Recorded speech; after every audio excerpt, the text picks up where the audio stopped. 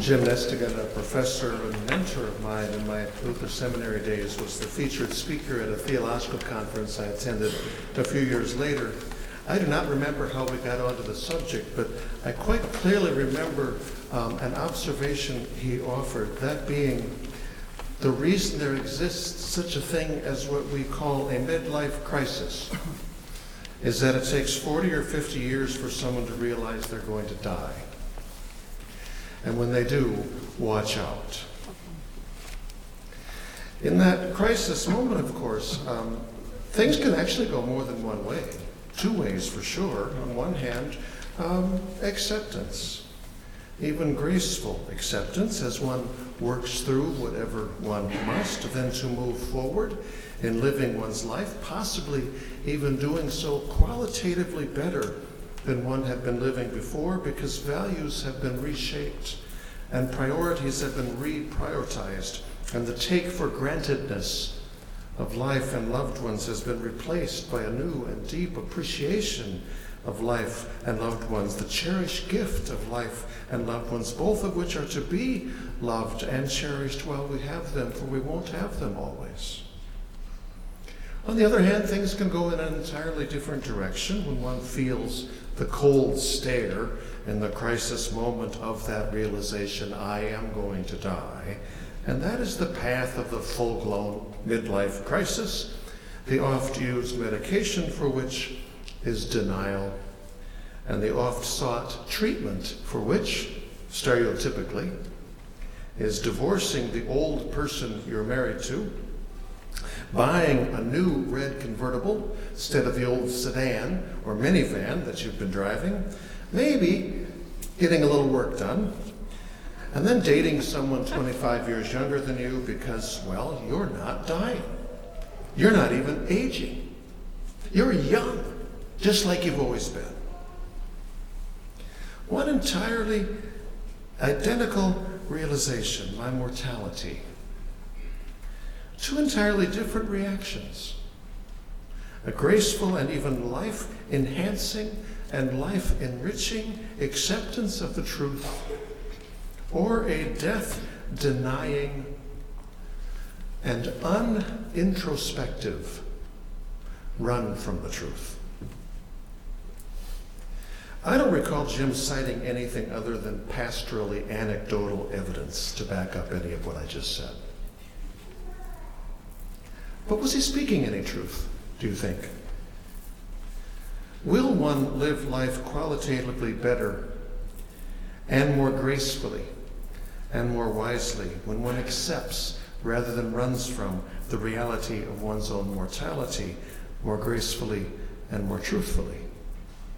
If yes, then this first day of this season in Lent, this Ash Wednesday, often thought of only with somberness which, let's be clear, it is altogether worthy of, could also nevertheless too be thought of with gratitude. For with a cruciform smudge of ashes, accompanied by the words, remember that you are dust and to dust you shall return, you are not only reminded of the reality of death, you are also invited to live a life that is real. For it is life that knows the truth of who you are and who you aren't. You aren't God. You are, just like the dust of the earth, and even actually of the dust of the earth, you are created by God. And then, like all living things on earth, you are breathed into with life that is a gift from God. You are dust, dust by God breathed to life. You aren't God. To dust you shall return. So 20 years ago or so, I started listening to country music, and the reason I did is because my daughter had started listening to country music, and at that age, when she was like in 7th grade, I was rapidly running into complete irrelevance in her life, and so you grab anything you can to have some common ground, something to talk about. Country music. At that time, there was a country music song, the premise of which was a young man talking to an older man about the fact that a few years earlier, the older man had been diagnosed with a terminal illness. The younger man said to the older man, well, what did you do when you heard that? What was that like? And the answer comes, it's a country song. It's got to be a catchy chorus. The answer begins, he said, I went skydiving. I went Rocky Mountain climbing. I went 2.7 seconds on a bull named Fu Manchu, which is fine and catchy, makes a good country music chorus, but then it gets good. He said, I was finally the husband that most of the time I wasn't. And I became a friend would like to have. And I finally read the good book, and I took a good, long, hard look at what I'd do if I could do it all again. And I loved deeper, and I spoke sweeter, and I gave forgiveness I'd been denying.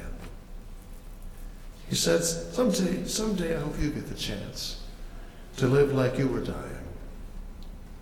Like tomorrow was a gift. You've got eternity to think about what you do with it. What could you do with it? What did I do with it?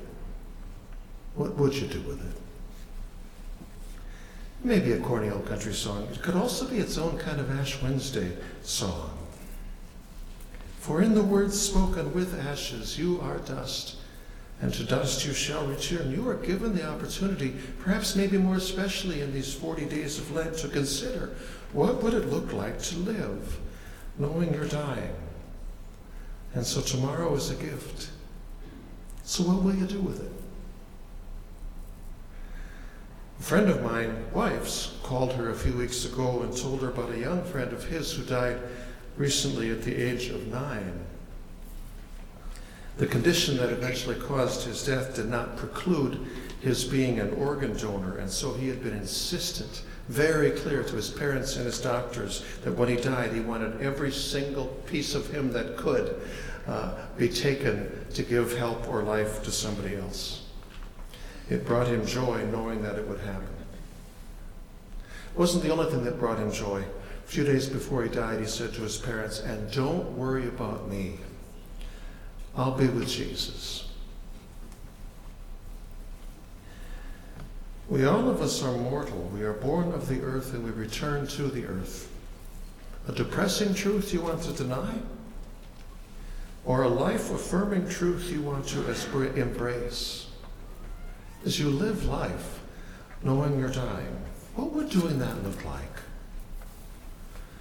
A 9-year-old said it looks like generosity and love, and not fear, but faith.